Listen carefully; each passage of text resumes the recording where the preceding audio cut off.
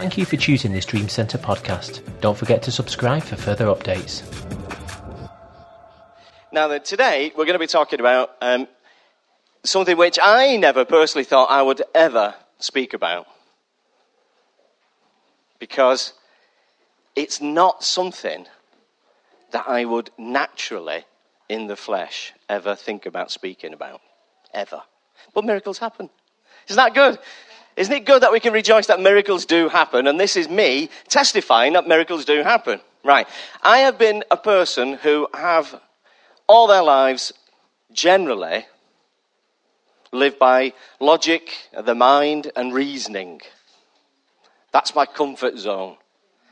I haven't got an awful lot, but sometimes what goes on in there actually works.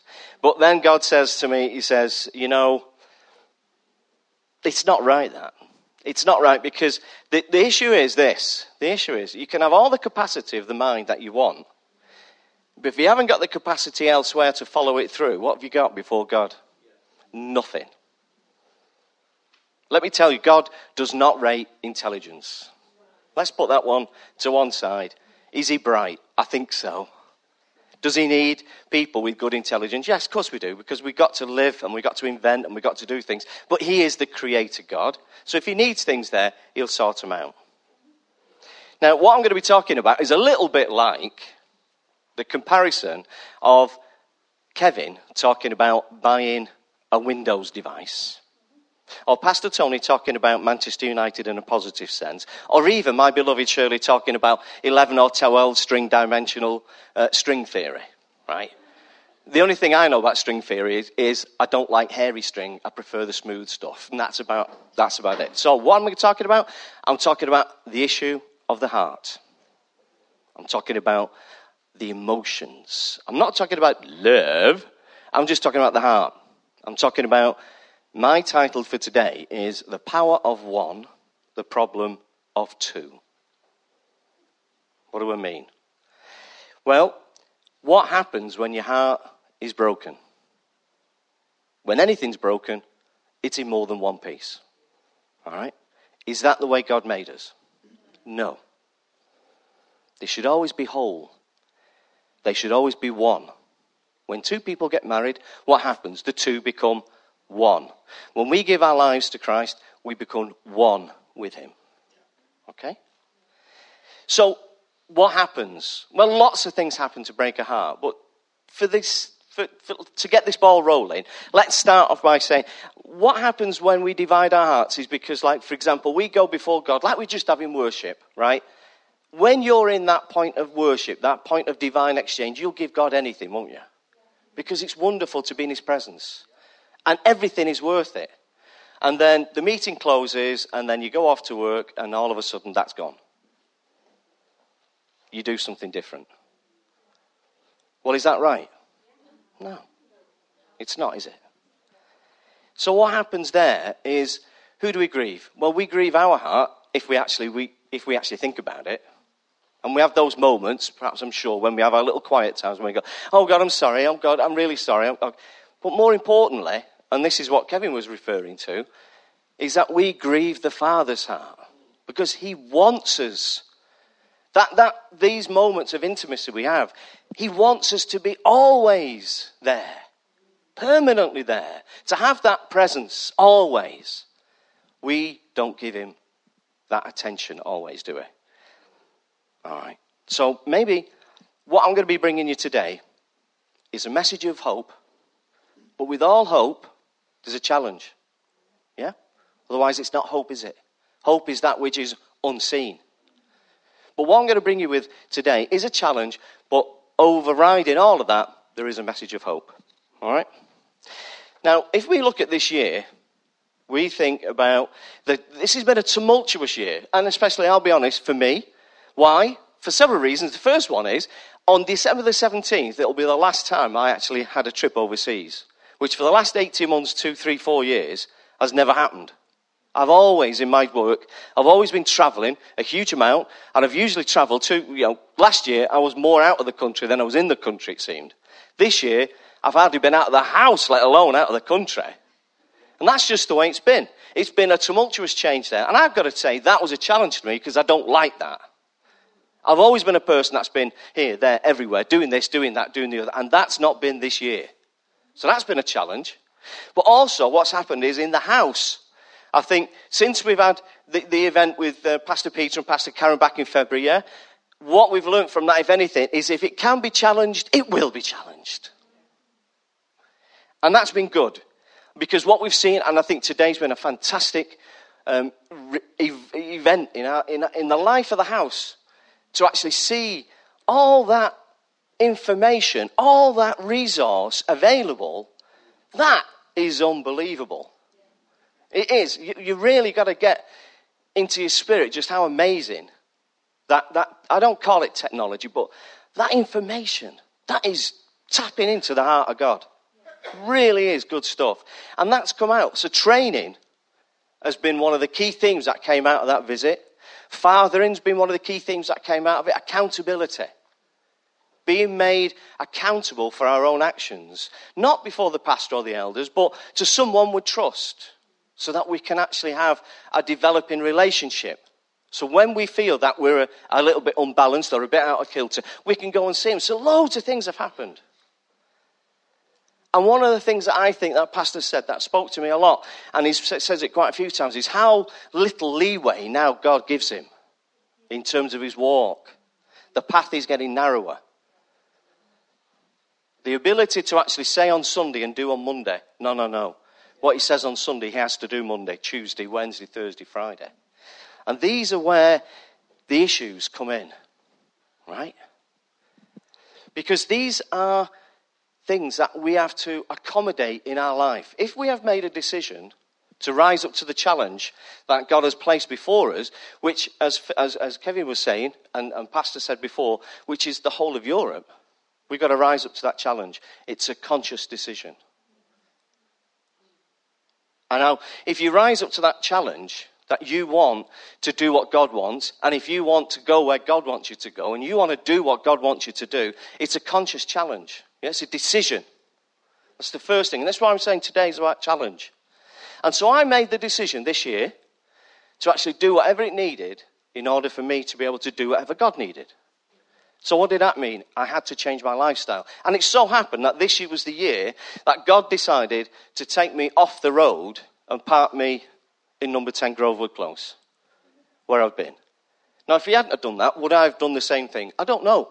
But as it wasn't an issue I have to think about, who cares? I made a decision to change my lifestyle to fit in with what God wanted. That's the price I was prepared to pay. Now, when we're talking about emotions and stuff, right, let me tell you now, I don't get emotions as a rule. I'm not an emotional person. When I watch the telly, one of the worst things for me is to actually get a good program on the telly, like Murdoch Mysteries or Bones or something like that. And then it's a great one because it's all the science and it's the investigation, it's the detection, and that's great. And then they bring in the love story. Then they bring in the emotional stuff, the colour, and I hate it with a complete passion. And even though I have gone through a lot of transformational this year inside of me, I still don't like that stuff, right? Women, you love it. I can't stand it. But that's just the way it is. That's the great thing between men and women. I like that bit, they like that bit. End of. Will you ever get me watching Downton Abbey? No. No, sorry. Not a chance. I've softened, but I'm not stupid. I'm still a bloke. I've got to say it straight on. I don't know many blokes that watch Downton Abbey, and I don't want a show of hands. All right. So, what's the problem of two? I'll go on about the power one later if we can. But we've already seen that what God wants us to be before him is one with him. And so what's the problem of two? Well, the problem of two is when people... Right, here we go. How many times have we had prophetic words over us that says, you've got a decision to make in your life? Or there's a storm coming and you need to be prepared. Right? The problem comes when we get to that junction and we try and go both ways. You can't. Can you really? You're one person. But you try. Or you know there's a storm coming and you'll do everything to get out of the way of that storm. You will do anything. I don't want to go through bad times. I like the good times, Lord. Thank you very much. So what do? You compromise. And you try and do something you were never designed to do. All right? So, and that revolves around one thing. It revolves around the issue of the heart. Where is your heart really focused? Now, so if we have an issue of the heart, and if we're talking, as we have been doing for the last couple of months, about power, if you've not got one heart before God, for all the reasons that Pastor said about, the church in Sinai and going to church in actual church, all them good reasons, if your heart is not in alignment with God, how can you have power? Because he can't trust you. It's as simple as that. You're compromised.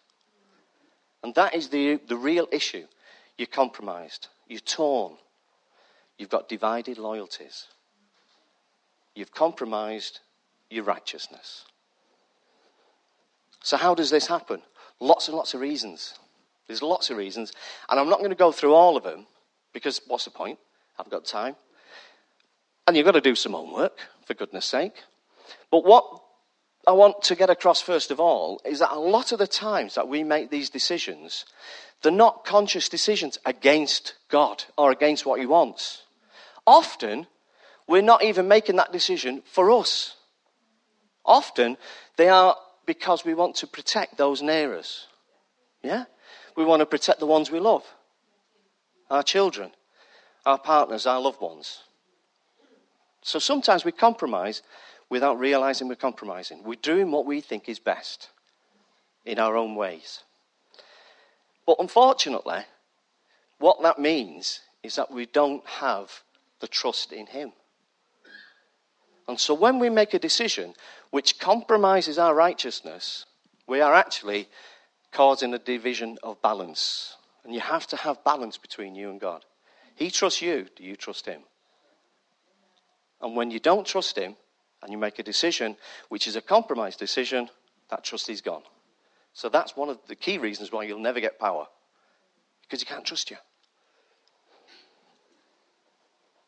We can never see the bigger picture. You get that, don't you? Because we're not God. And we can only ever see what's going on at that moment. Yeah?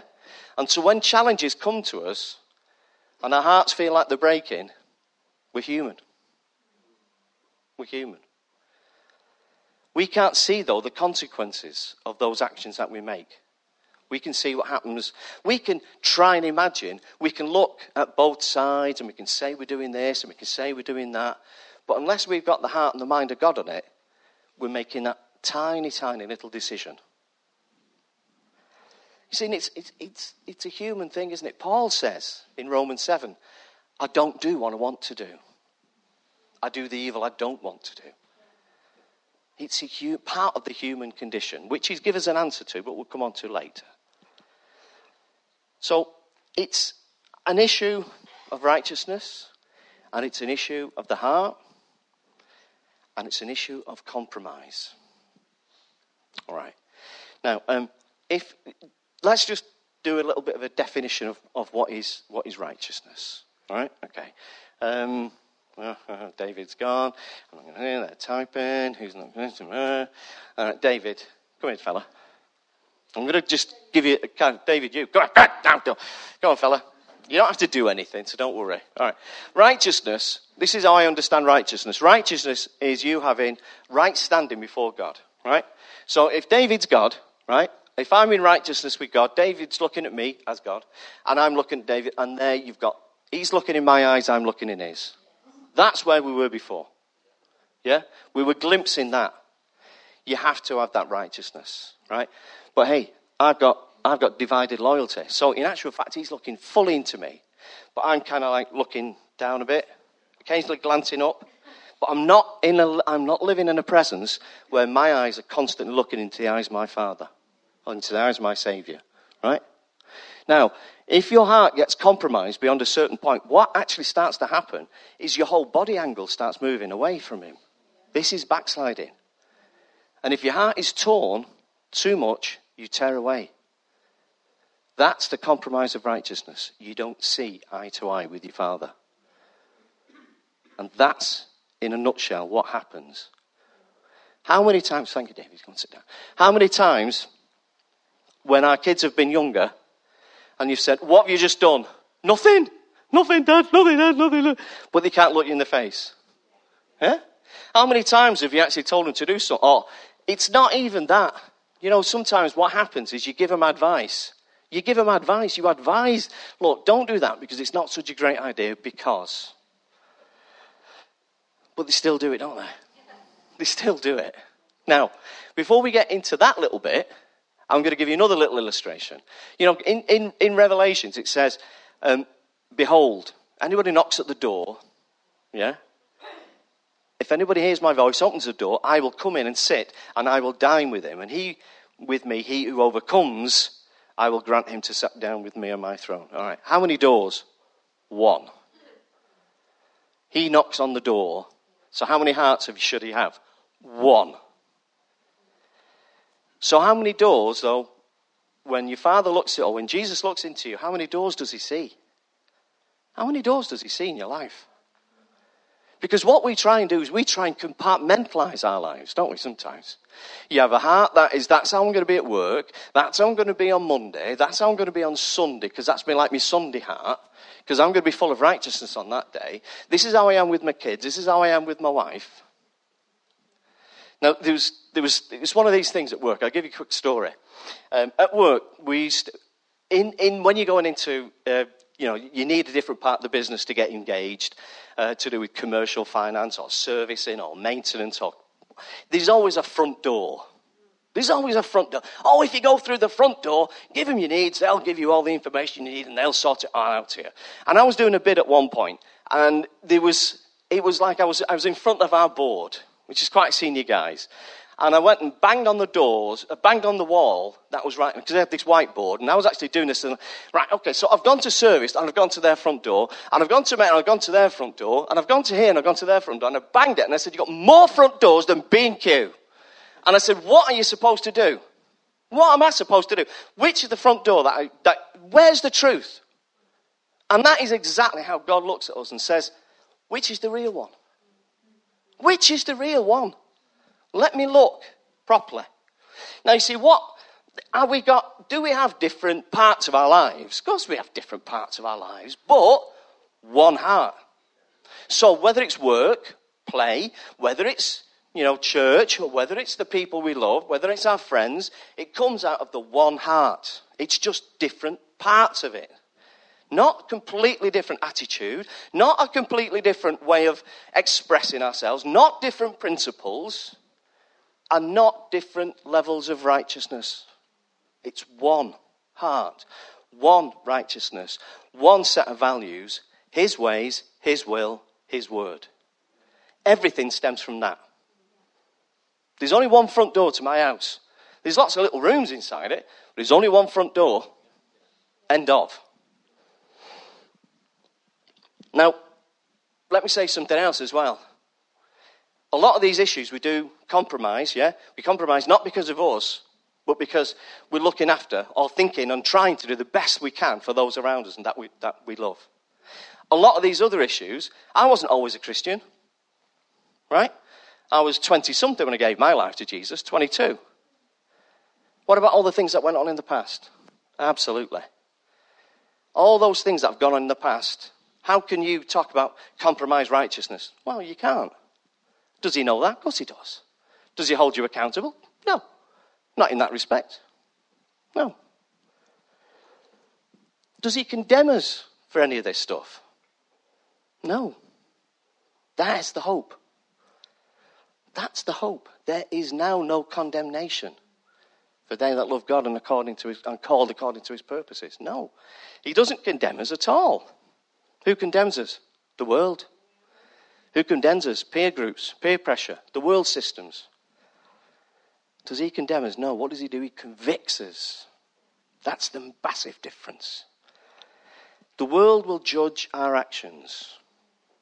And let's be dead honest, when you're on the edges, and by edges, what I'm saying here is that we're having to make a set of decisions, or a decision that we've never ever had to make before. We're in unknown territory, so we're on the edge of our experience. We're beyond the edge of our experience. So we've got nothing to refer back to say, yes, this worked, no, this doesn't. If we are in a situation where we do it the same and we get it wrong, hey, what's called that? That's called stupid. If you're going to make a mistake, make it once. We've said that many times from in this house. So what we do is we sometimes create issues for ourselves, which is where we make a decision without really necessarily thinking about it and thinking it through, because we can't, because we're not in that position to do so. Won't be a minute.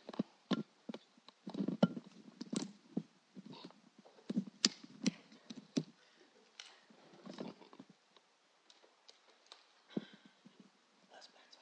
You can guarantee I'm going to drop that bottle in a minute. So,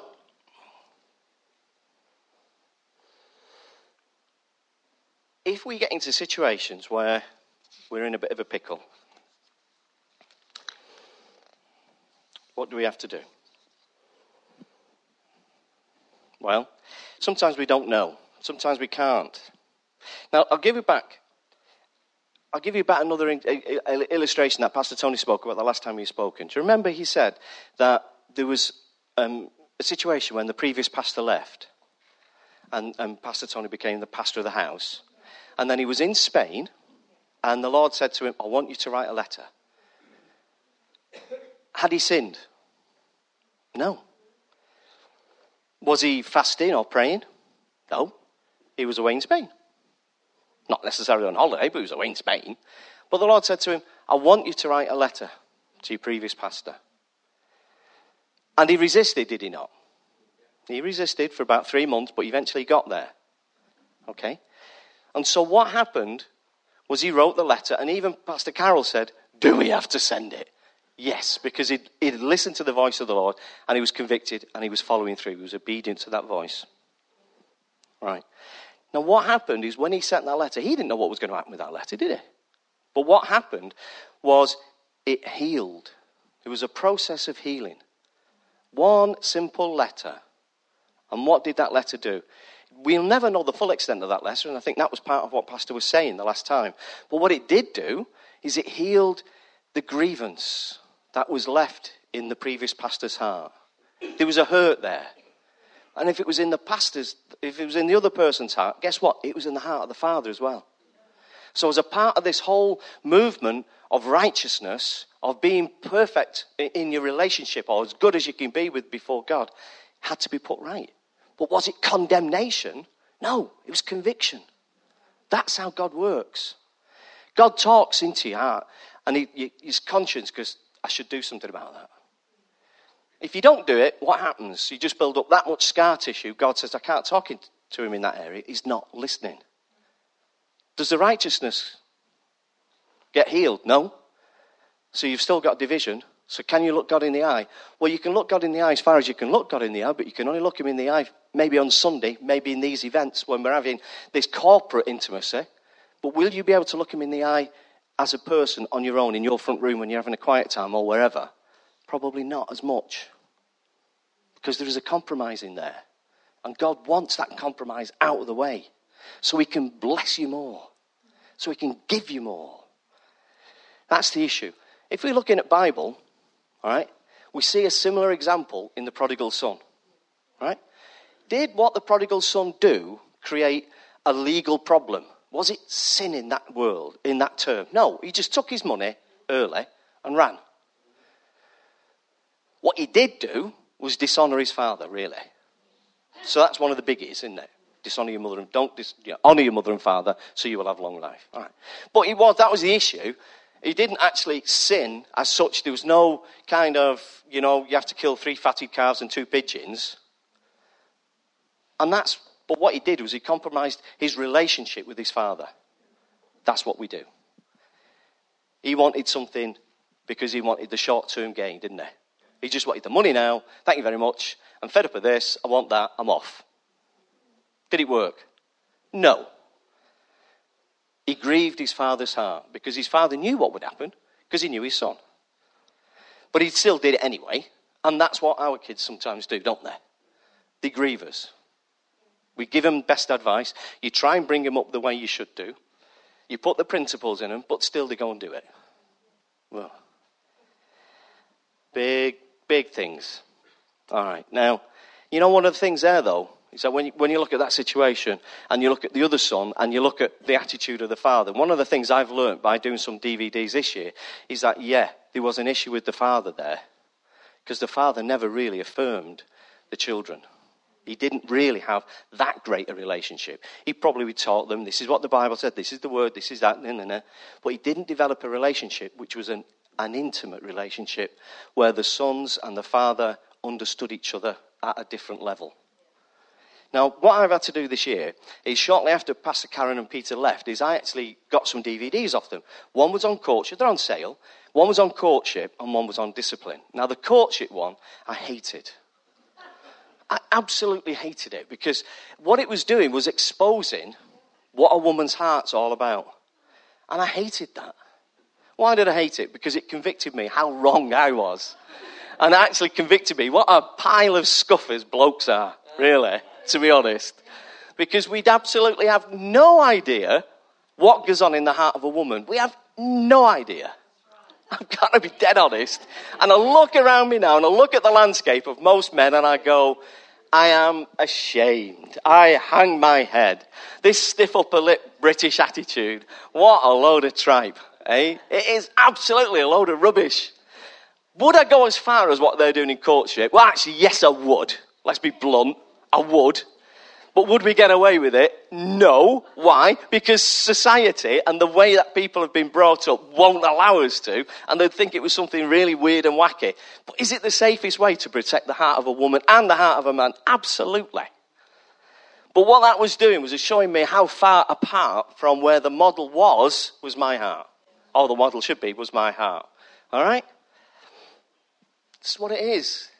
And that's it's just one of the areas, I think, over time, that has caused lots of these compromises, right?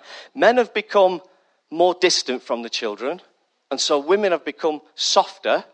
So what you get is a situation where men have not been as if you were intimate with the children. They've kind of like said, well, you're 14 now, you're off on your own. I kind of know I was tempted to do that. So what do women do? Women compensate by being softer. So what you get is you need men to men up and actually admit the emotional side of life, and women to toughen up and admit that there has to be a bit more discipline and structure. Right? That's like Duffield's world to the wise. You know, it's like take it or leave it, but that's kind of where it goes. So,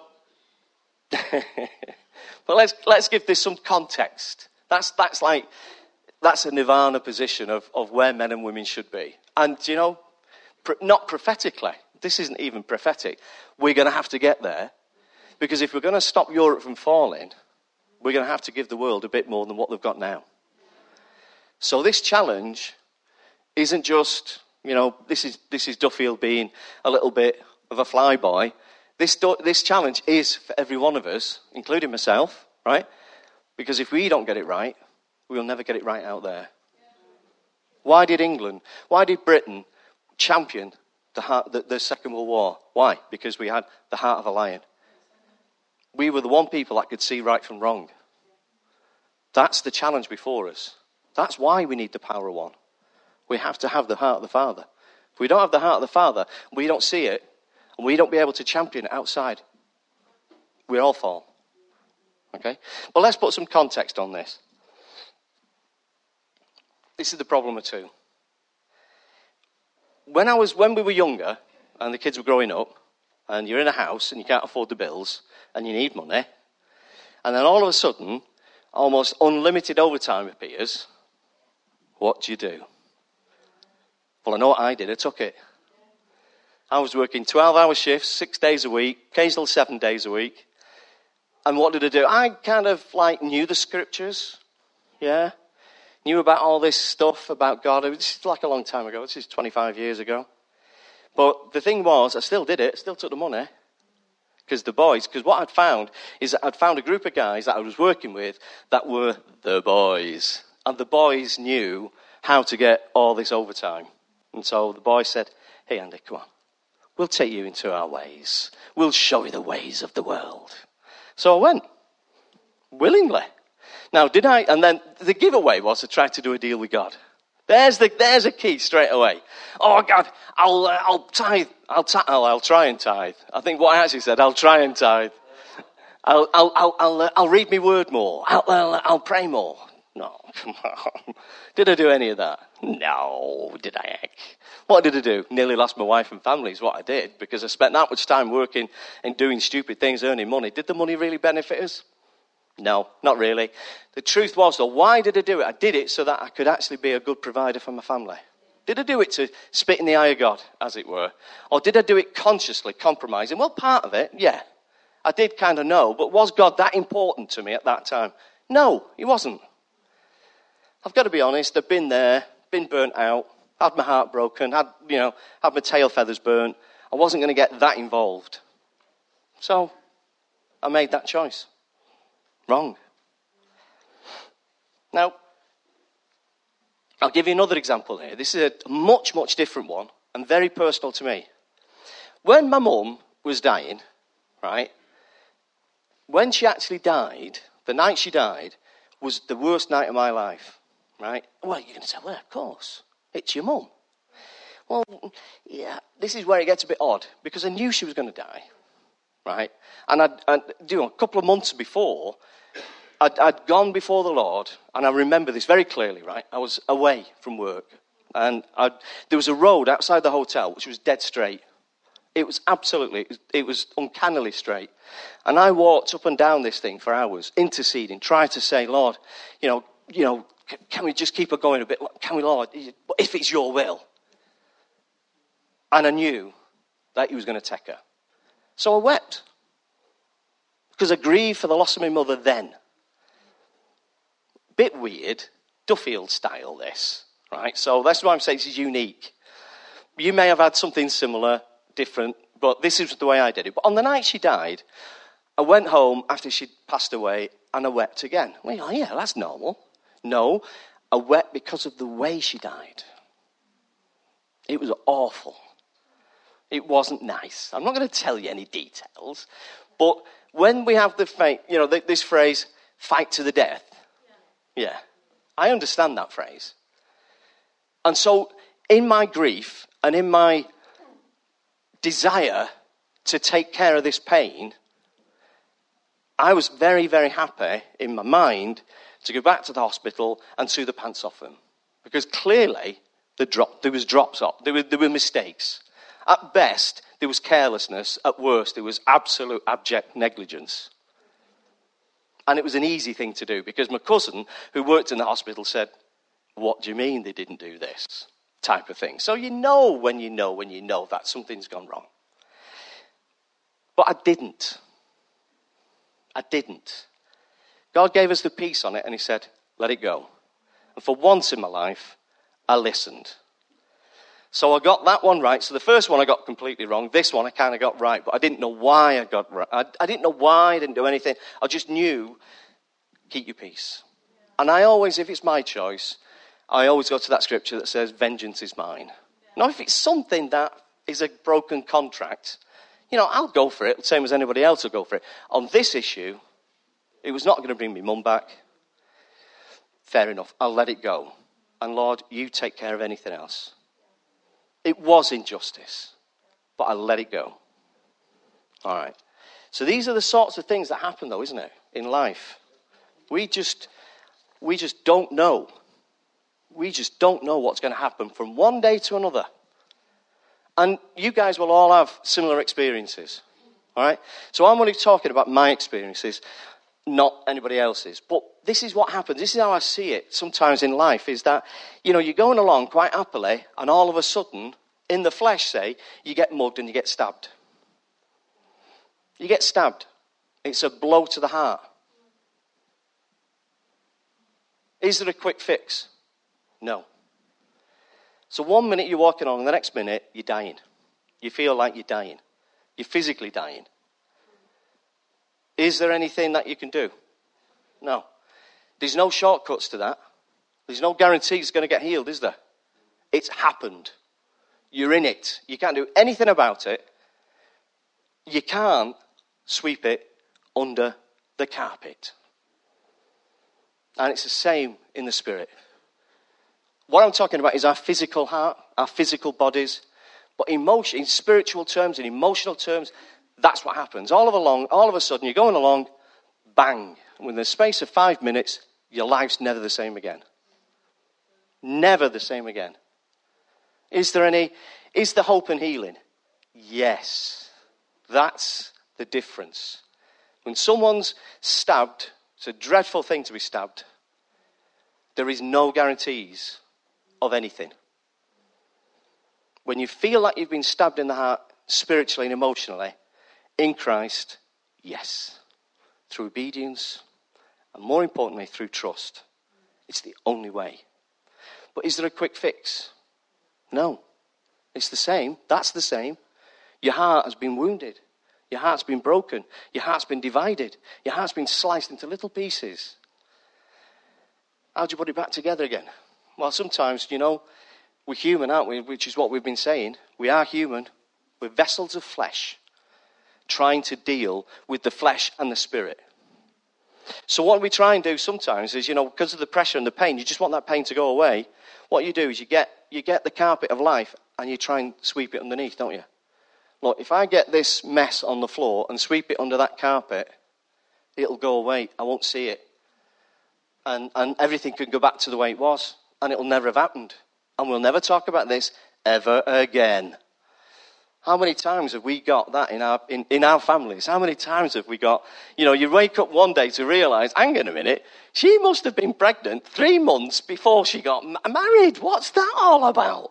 And all these things that you've sort of like looked upon as like, well, hang on a minute, these virtues of Victorian society and these virtues of people going back, and this could be your mum and dad, this could be your aunties and uncles and all the rest of it. I know for a start, in our family, it was much more open. 3 of my cousins got married because they had to do. And then you look at the previous generation, you go, flipping heck. You do the old genealogy thing. When did they get married? When were they born? Hang on a minute, one minus the other. There's a bit going on here. And then you find out, actually, some of them weren't even properly old enough to get married, which is probably why they didn't get married in time. And so you realise all these things have been going on for generations, but they've been swept under the carpet. Does it make it right? No. Is that issue still there? If that was in your life and you've tried to sweep it under the carpet, you know what happens, I've found, is you trip over that thing in the carpet.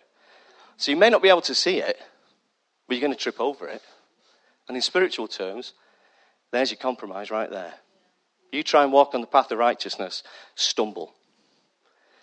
If you're walking in the way of God, then the Holy Spirit clears those rocks away. That's what it says in the Word. But when you're walking on your own, you've made that decision, you've made that compromise, oops. And if you make too many of them, there's going to be more lumps than carpet, let's be dead honest. You ain't going to go anywhere, are you? Or we react too fast. Here's another one. So we try and get rid of it as if it's never happened. Or the other one is, I'll tell you what I'm going to do. I'm going to cut that person off. I'm going to have my 5 minutes of vengeance. I'm going to say everything I've ever wanted to say about that person. Because I think you wear the wrong colour shirts. And I don't like your body odour. And that's it. I'm never going to talk to you again. You've just cut them out of your life completely. Does that put it right? Well, it might make you feel better. Well, does it put it right between you and your father permanently? Your spiritual father, your heavenly father? Nope. Still there. It's still an issue. Well, if you've, I'm not talking about those situations, for example, where, I've got family that I've not seen for about 20 years. They've not tried to ring me and I've not tried to ring them. Half the time I don't even have the phone numbers, so is that what I'm talking about? No, not really. Because, I think if the Lord wanted me to have contacted my cousins that are in Spain or wherever they happen to are, I probably, he would have spoke to me. And by now I would have done that. It's not. It's just, that's what it is.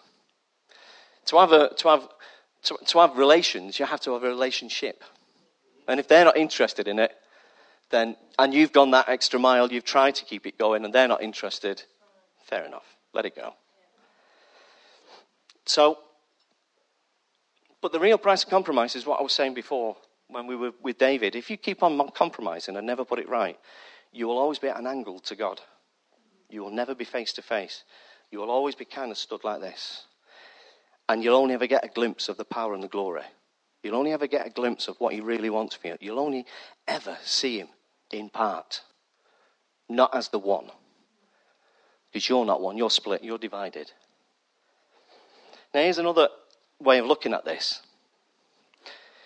You remember the parable of the sower and the seeds? Yeah? All right. What did he do? He sowed seed. But he sowed seed at the right time, in the right place, for the right purpose. And what happens sometimes is if you think about our emotional hearts, there's only so much seed we've got, in a way, isn't there? Love seems to be everlasting, but if you don't put it in the right place, guess what? It's going to come back. And you don't get anything back over time. You become a dried up husk, don't you? And you see people like that and you say, oh, it just looks like a dried up husk. That could well be people who have sowed their seed in the wrong areas at the wrong time. Do you sow in the middle of a storm? No. Do you sow in the middle of winter? Well, only if it's that type of crop. So you have to be careful how you protect your heart. You've got seed. Seed's the most important legacy we've got. If you spend that seed wrong, you don't get a harvest back. Where are you going to go? You've got no seed left. So if you make decisions in your life and you'd say, that's the decision I'm going to do, even though I know it's a bit of a compromise, it's going to be like it's on the edges. He's going to put the seed where the rocks are. So it'll come up, so it'll look like it's worked, and then they're going to die. And you're either going to have to transplant them, or you're going to have to spend so much time taking them weeds out that it would have been easy to have planted it in the rich soil in the first place and done what our Father in heaven wanted us to do, rather than go to the edges. Don't waste your seed. Because whatever we give him, he gives back, doesn't he? So if you give him your best and you put it in where he tells you to put it, guess what? You're going to get the best return. If you don't, you're going to compromise it. So, how do we kind of make amends here? If you're like us and you've got a lumber room or you've got loads of rooms in your house which sometimes you would rather visitors not go in, it's probably because they're full of all the stuff that was in the front room 10 minutes ago. Right? Me and Shirls are not gods and goddesses of domesticity. We are very open about this. It's not stuff isn't important, to be honest. But let's be honest, we have too much stuff.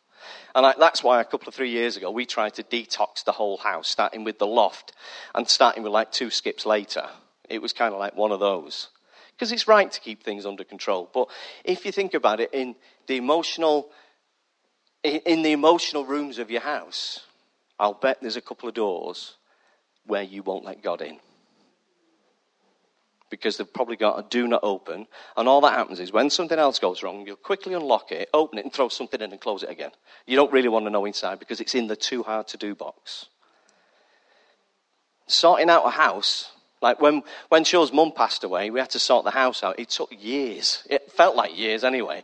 Because it was like the TARDIS. You went into the room under the stairs and it took you like a week just to pull the stuff out. And it wasn't rubbish. It was just stuff. There was loads of it. It really was loads of it. So how do you get rid of this? How do you start?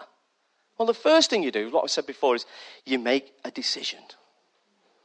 You make a decision that you're going to be open with him.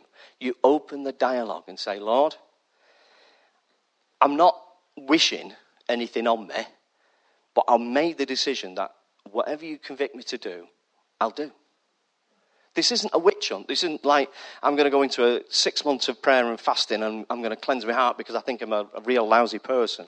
It's nothing to do with that. This isn't that season, by the way. We're not doing that. This is kind of a lifestyle thing, is what I said. You make a decision to be open to him. Because the basic bottom line is that it says in Scripture in John 15:4, it says, he who abides in me, I in him. He who bears much fruit, for apart from me, you can do nothing. So abide in him, trust him. Because you see, the issue is that all this conflict, all this stuff in our hearts has already been taken care of. Do you not think he knows this? Do you not think he sees all the problems that we've got? Of course he does. Of course he does. And he actually perfectly answers this in Ephesians 2:13. But now in Christ Jesus, you who were formerly far off have been brought near by the blood of Christ.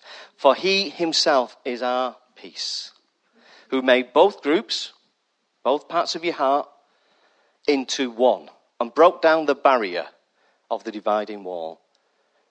You don't need more than one room in your house. You don't need more than one door. Okay? This is what this scripture is saying.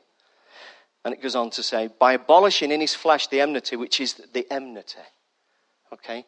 That's the disagreement between us and God, or the conviction, or the disagreement that we have with other people. He broke that down. And you should work so that it's worthy in your heart, you're clean. So that in himself he might make the two into one new man, thus establishing peace, and might reconcile them both into one body to God through the cross, by having put to death the enmity. So there is the solution. That's the long-term solution, is the issue's been dealt with.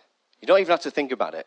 Through the blood of Christ, dealt with. There's no barrier. There's nothing stopping us from being before him in perfect openness.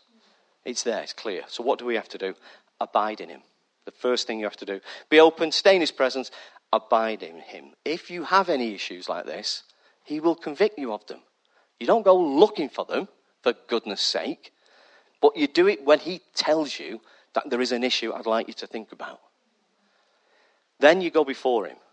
Then you have to say, I'm going to trust him. If he's raised this issue, it's for a reason. It says in Scripture, trust in the Lord with all your heart and do not lean on your understanding. In all your ways acknowledge him, and he will make your paths straight.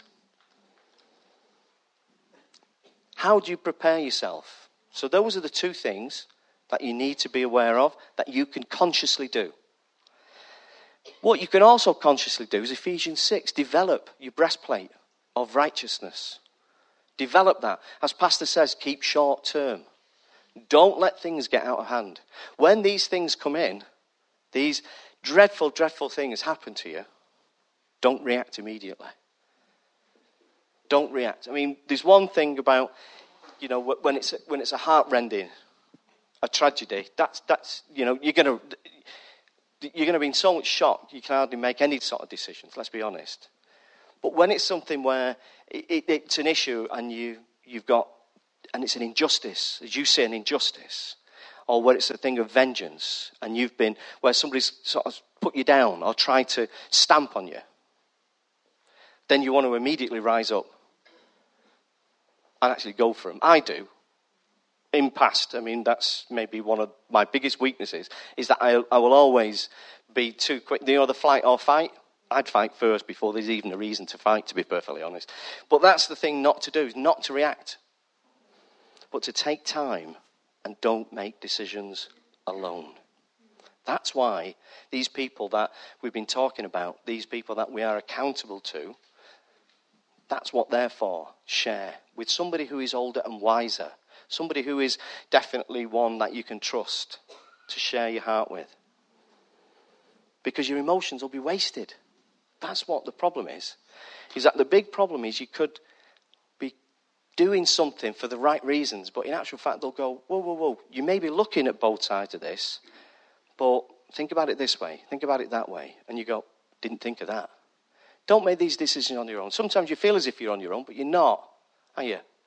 And if you haven't got anybody that you're accountable to, then come and talk to somebody that you trust. That's the main thing. With your heart, sow carefully in the right soil at the right time. Don't waste it. Don't waste that seed that you've got. You've only got so much. Now, God may give you more, but you've only got so much seed. Make it count. When you're going to invest in something, if you're going to take new situations on into your life, if you're going to make a decision to, I don't know, it's one of those difficult ones you can't always put a phrase around, but if you're making a decision, that's an art that you're going to take, right, I'm going to kind of spiritually adopt somebody. Right? One of the things that the Lord said to me when I came back from SOP one time was, I want you to adopt spiritually in your heart these people. In other words, I was to nurture them, to bless them, to help them. Now, do those people always come good? No. But that's not my issue. That's where he told me to put the seed in my heart, so I did. When things happen, don't be too in a hurry to sow the seed of your heart. Consider it, because it could be weeds down the way that you don't want. Quick fixes cost more time. That's one of the biggies. That's the benefit you'll get from considering before God, considering it with people of wisdom, and considering the seed of your heart. Don't think of the quick fixes. Try and put his heart first. It's the weirdest thing to do, isn't it? It sounds daft. I'm in pain, but I've got to think of the Father. That's crazy. That's daft. That's mad. But that's exactly what it says. In his ways. Acknowledge his ways. Right? So there we are. Now, we're just about done. I'm going to tell you now the end of my mum's story. I didn't ask for this. I never asked. When the Lord said, just let it go, I let it go. I try never to ask that dreadful word, why. I never try and ask that word. Because I've spent too many years asking about why this, why did I get born without a dad, why have I got no brothers and sisters, why does her, Don't do it, forget it. Early this year, on the Man Up course, Pastor was talking about, if we were to get a letter from our dad, what would we like it to say? I haven't got a dad. Bit of an irrelevant question. But when I was actually thinking about this, when I was praying about, Lord, I wonder if, or what happens, he actually turned around, and I've never known him do this. He did a number on me. And what he said was this. He said, the thing with your mum was this, is she prayed, her heart was so strongly towards you and towards me, is that she didn't want 1 second of consciousness less. She wanted to spend every waking second of her life looking at you.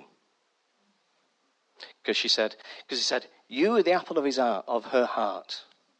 And she did everything for you. So I could not dishonor that prayer. So the fight she had was the fight she chose. And he said, and that was it. So where'd you go with that? You go in a big puddle. If you're me, you go in a big puddle. Because that was what she was like. She was a fighter. She did fight. And she actually said, I'd never thought it would be so hard to die. That's typical of my mother. She was always quite objective about things, and that was the truth. So that was a lesson I learned, that sometimes things are not always as they seem, but to go with his ways. Can we just stand? We hope you enjoyed this podcast. For more information, go to www.thedreamcentre.co.uk.